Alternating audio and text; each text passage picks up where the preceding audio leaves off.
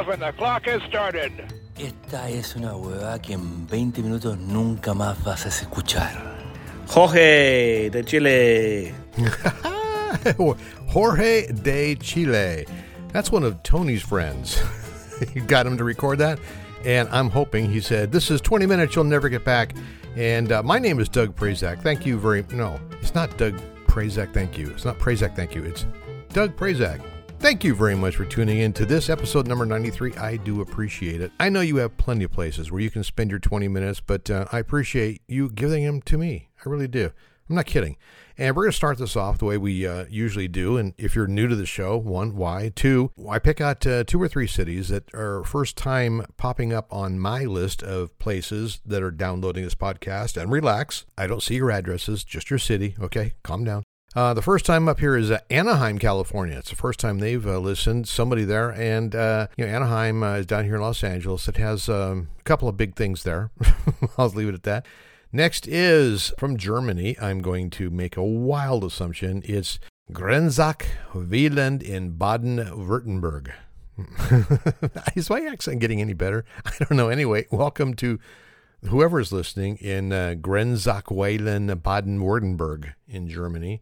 And from our northern neighbor, Canada and Alberta, it's Sherwood Park. So thank you very much for tuning in. And before we get into the show, let's do an update here. The Director of States and Territory Acquisitions, Catherine, she is on a mission. Last week I said that no one from Iceland had downloaded one of these podcasts. Now, Catherine has helped me conquer the United States. I have now set my sights on total world domination. That's right. Take that, Joe Rogan. So the DSTA, Catherine, I abbreviated that. So it's DSTA. Catherine is currently working on Iceland. But if anyone out there listening is planning a trip to Iceland, could you be a lamb and help us out and listen to one of these things? So on with this week's podcast. Now, it's not about FanFests, in case you were wondering, mostly because I don't get them. Now, my executive producer, my wife, is heading off to one tomorrow, and apparently it's a big one. It's not that Comic-Con thing in San Diego. No, this one is the mother of all space-driven fan gatherings. It's the Star Wars convention in Anaheim, of all places. It's literally 2 miles from that big theme park where they have a whole Star Wars land. So I was actually offered a chance to go, but I politely declined. I don't get them. 60 billion people dressed up in galactic costumes, all waving their non-lethal lightsabers. I mean, I applaud all of you who are going. I respect your deep, immersive fanning. I really do. May the forces be with you. Or is it force? I don't know if it's plural or not. Whatever, may something be with you. I think the reason I don't get them is because of the movies. I blame the movies. I saw the first one, or officially number 3 or 4. You see, Lucas and Company lost me when they tricked my feeble mind into doing a bunch of movies with titles. Then they added numbers that weren't even in sequential order, and then released a bunch more movies out of order, and then released what they call standalones. Okay, I give up. So for all of you who are going, want to go, or already there, taking a short 20-minute break so you can listen to me, well, be warned, it's a trap. That's the only thing I know from Star Wars. It's a trap. I had to do it. The tractor beam has sucked you in and you won't get out. Okay. I'm going to be at home watching reruns of the Andy Griffith Show. And speaking of the Andy Griffith Show, I was watching an episode yesterday, and Andy and Helen Crump went to the fair.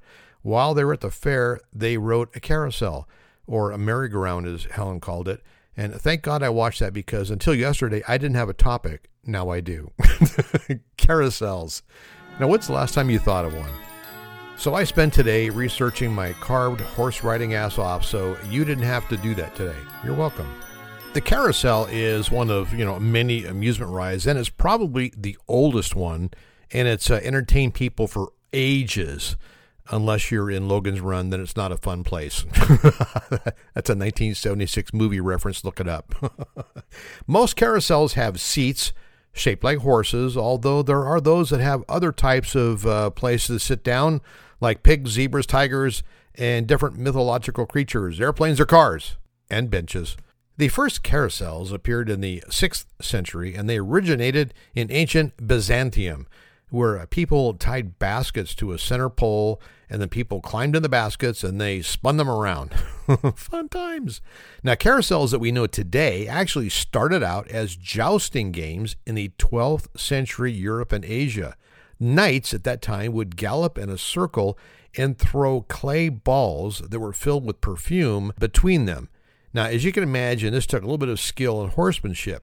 Now, if a player failed to catch the ball, it would break and then he would smell like perfume the rest of the day and be ashamed of his lesser skills. So apparently, smelling good in the 12th century was a bad thing.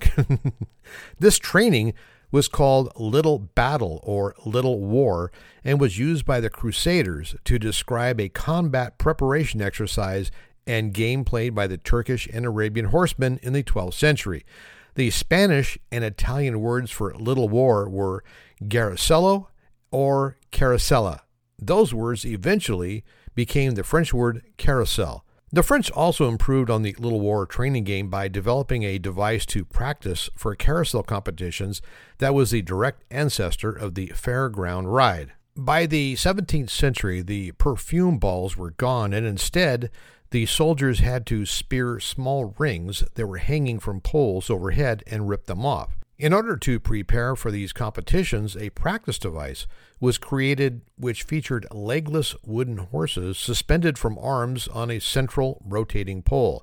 The pole was rotated either by human, horse, or mule, while the horsemen mounted on the wooden horses practiced games such as spearing the ring with their jousting lances. Now, civilians decided they wanted in on the fun, and the game began to be played by commoners, and carousels soon sprung up at fairgrounds all across Europe. By the early 18th century, carousels were being built and operated at various fairs and gatherings in Central Europe and England. These early carousels had no platforms. Instead, the animals would hang from chains and fly outward from the centrifugal force of the spinning mechanism. They quickly adopted the name Flying Horse Carousel. They were often powered by animals walking a circle or by people pulling a rope or cranking some kind of cranking gear. You just can't stop progress. So in the 19th century, that saw improvements in the carousel design. First up, carousels got platforms, and assorted animals besides horses were now fixed to the platform. Unfortunately, they were still powered the same way as the 18th century until 1861. That's when the first steam-powered mechanical roundabout was invented by Thomas Bradshaw and appeared at a fair in 1861.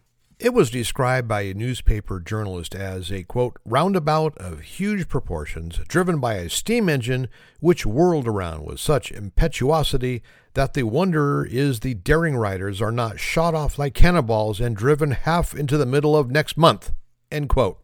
What a great description. Soon afterwards, an English engineer named Frederick Savage began to branch out from his agricultural machinery production into the construction of fairground machines. Savage's fairground machinery was exported all over the world. By 1870, he was manufacturing carousels with velocipedes, which were an early type of bicycle, and he soon began experimenting with other possibilities, including a roundabout with boats. He devised a mechanism that would pitch and roll the boats on cranks with a circular motion. He called it the sea-on-land ride. But old Frederick wasn't done. Nope. He applied a similar innovation to the more traditional mount of the horse. He installed gears and offset cranks on the platform carousels that gave the animals their well-known up-and-down motion as they traveled around the center pole. The platform served as a place for people to walk to the other stationary animals or benches. He called this ride the platform gallopers. Fairground band organs were often present and in some cases actually installed in the carousel. Eventually, electric lights were added, giving the carousel its classic look. It was in this historical context that the modern fairground ride was born, with Savage supplying the new market demand. In his 1902 catalog for roundabouts, he claimed to have, quote, patented and placed upon the market all the principal novelties that have delighted the many thousands of pleasure seekers at home and abroad, end quote. Carousels were very popular in the United States between the start of the 20th century and the Great Depression. After the economy crashed, unfortunately, a ton of small carousels were destroyed. When the economy recuperated, the technology for carousel production also improved, and the rides were made from aluminum and synthetic materials. Carousels started growing larger and more exciting. Steam engines were replaced with electric motors. Okay, it's time for a short break, mostly because I need to get some water. And when we come back, we're going to talk about some of the types of carousels, and I'm going to give you a whole bunch of facts to fill your head with, so the next time you're at an amusement park, you can amaze and dazzle your friends with your knowledge of carousels. Don't go away. Palisades has the ride, Palisades has the fun. Come on over. Shows and dancing are free, so's the parking, so gee. Come on over. Palisades from coast to coast, where a dime buys the most. Palisades Amusement Park swings all day and after dark. Ride the coaster, get cool in the waves, in the pool, you'll have fun. So come on over. Well, that sounds like a fun place to go to, but sadly, it closed in 1971. So sad. All right, let's get back to it. Now, there are all kinds of carousels, but for the most part, they fall under one umbrella. You'll hear in a minute. So first, there is the classic carousel. You know what I'm talking about. They have seats in the shape of animals, usually the horses, I guess, so you can practice your carousel moves before your knighthood test. Let's see, there's also the roundabout, which is a playground toy. It's a simplified version of the carousel with no mechanism and no seats. It's just kind of a rotating platform with bars on it that act as handholds. The kind where your friends dare you to sit in the middle of it and then they spin it as fast as they can until you go flying off.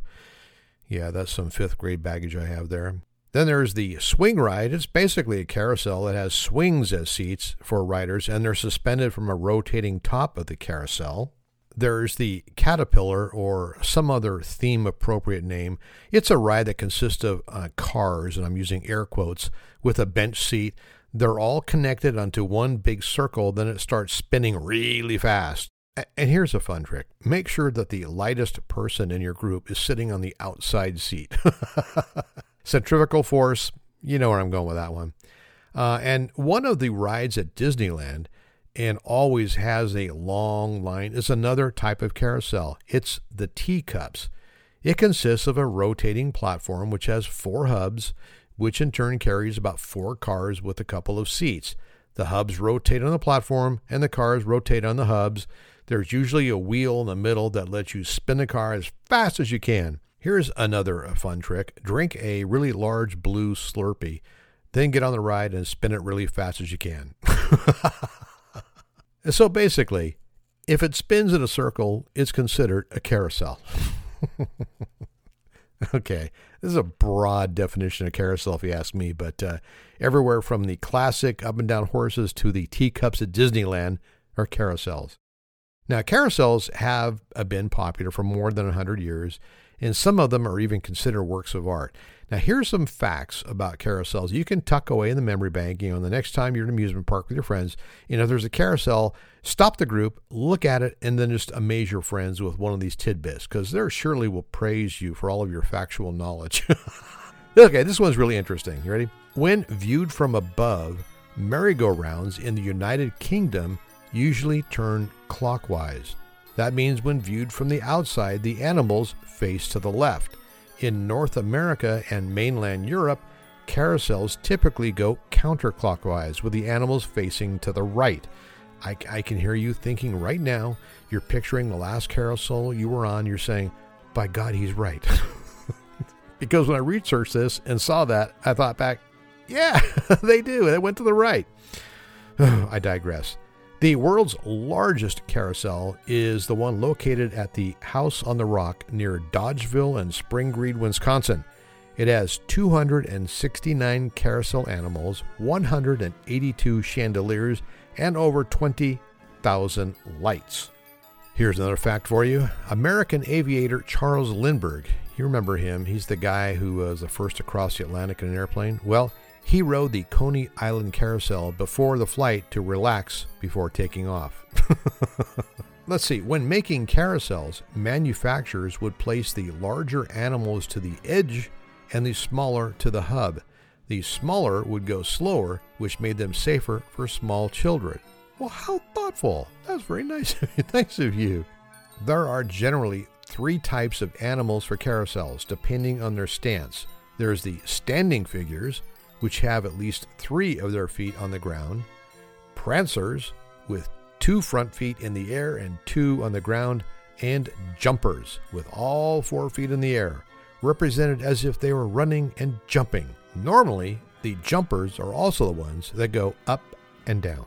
The 2 double-decker Columbia carousels located at Six Flags Great America in Gurnee, Illinois, and California's Great America located in Santa Clara are the 2 tallest carousels in the world. Here's another fact for you. The oldest stationary carousel in the world is the Hanau Carousel, built in 1780 and located in Hanau, Germany. It has 4 chariots and 12 horses.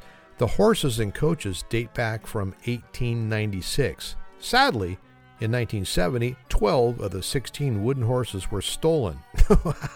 How do you pull that off? Flying Horses Carousel is the nation's oldest platform carousel. It was built in 1876 and originally operated at Coney Island in New York. It was moved to Oak Bluffs, Massachusetts in 1884, where it's lived in its red barn ever since. Here's a fact for you. Carousel chariots and later benches were added to the early modern carousels of the 20th century to allow ladies to ride without the need to sit side saddle. The Santa Cruz Loof Carousel is one of the few carousels still in its original location for more than 100 years. It's considered a pure carousel, which means all the horses were provided by the same company that built the carousel. It's also one of the few with the rare combination of a working ring dispenser. The first known carousel ride in the United States operated in 1799 in Salem, Massachusetts, and it was called the, quote, Wooden Horse Circus Ride. And lastly, one of the most famous carousels in the world is the King Arthur's Carousel in Disneyland. But did you know it was actually built in 1922 and operated at the Sunnyside Beach Park in Toronto, Ontario, Canada, until the park closed? The ride was then relocated to Disneyland in 1954, where it was refurbished and opened with the park on July 17, 1955. It is one of the 11 original Disney rides you can still ride today. Okay, you know I'm going to do it. Here's a bonus quiz. I know it's off topic, but can you name the other 10 original rides you can still ride today? I'll give you a second to go get a pencil and write down your answers.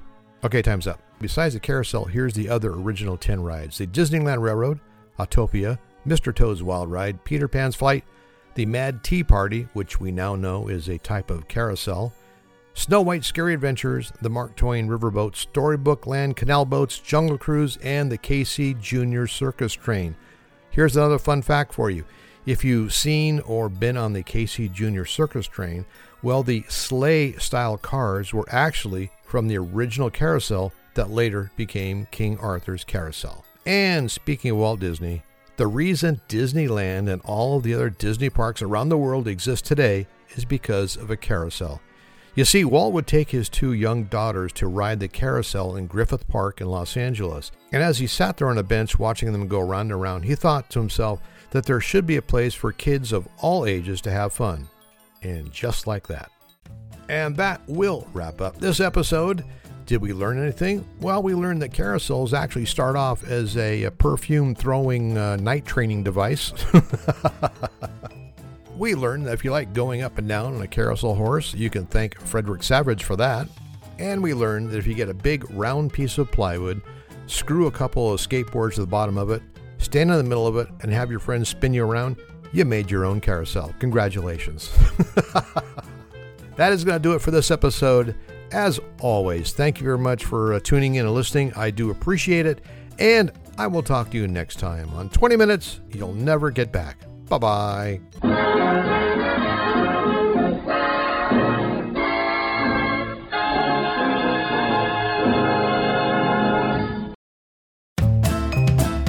Hi, it's me again, Doug. I want to take up a couple more seconds of your time just to remind you, if you want to stay informed of when the next podcast is posted, all you need to do is sign up at on that Instagram machine.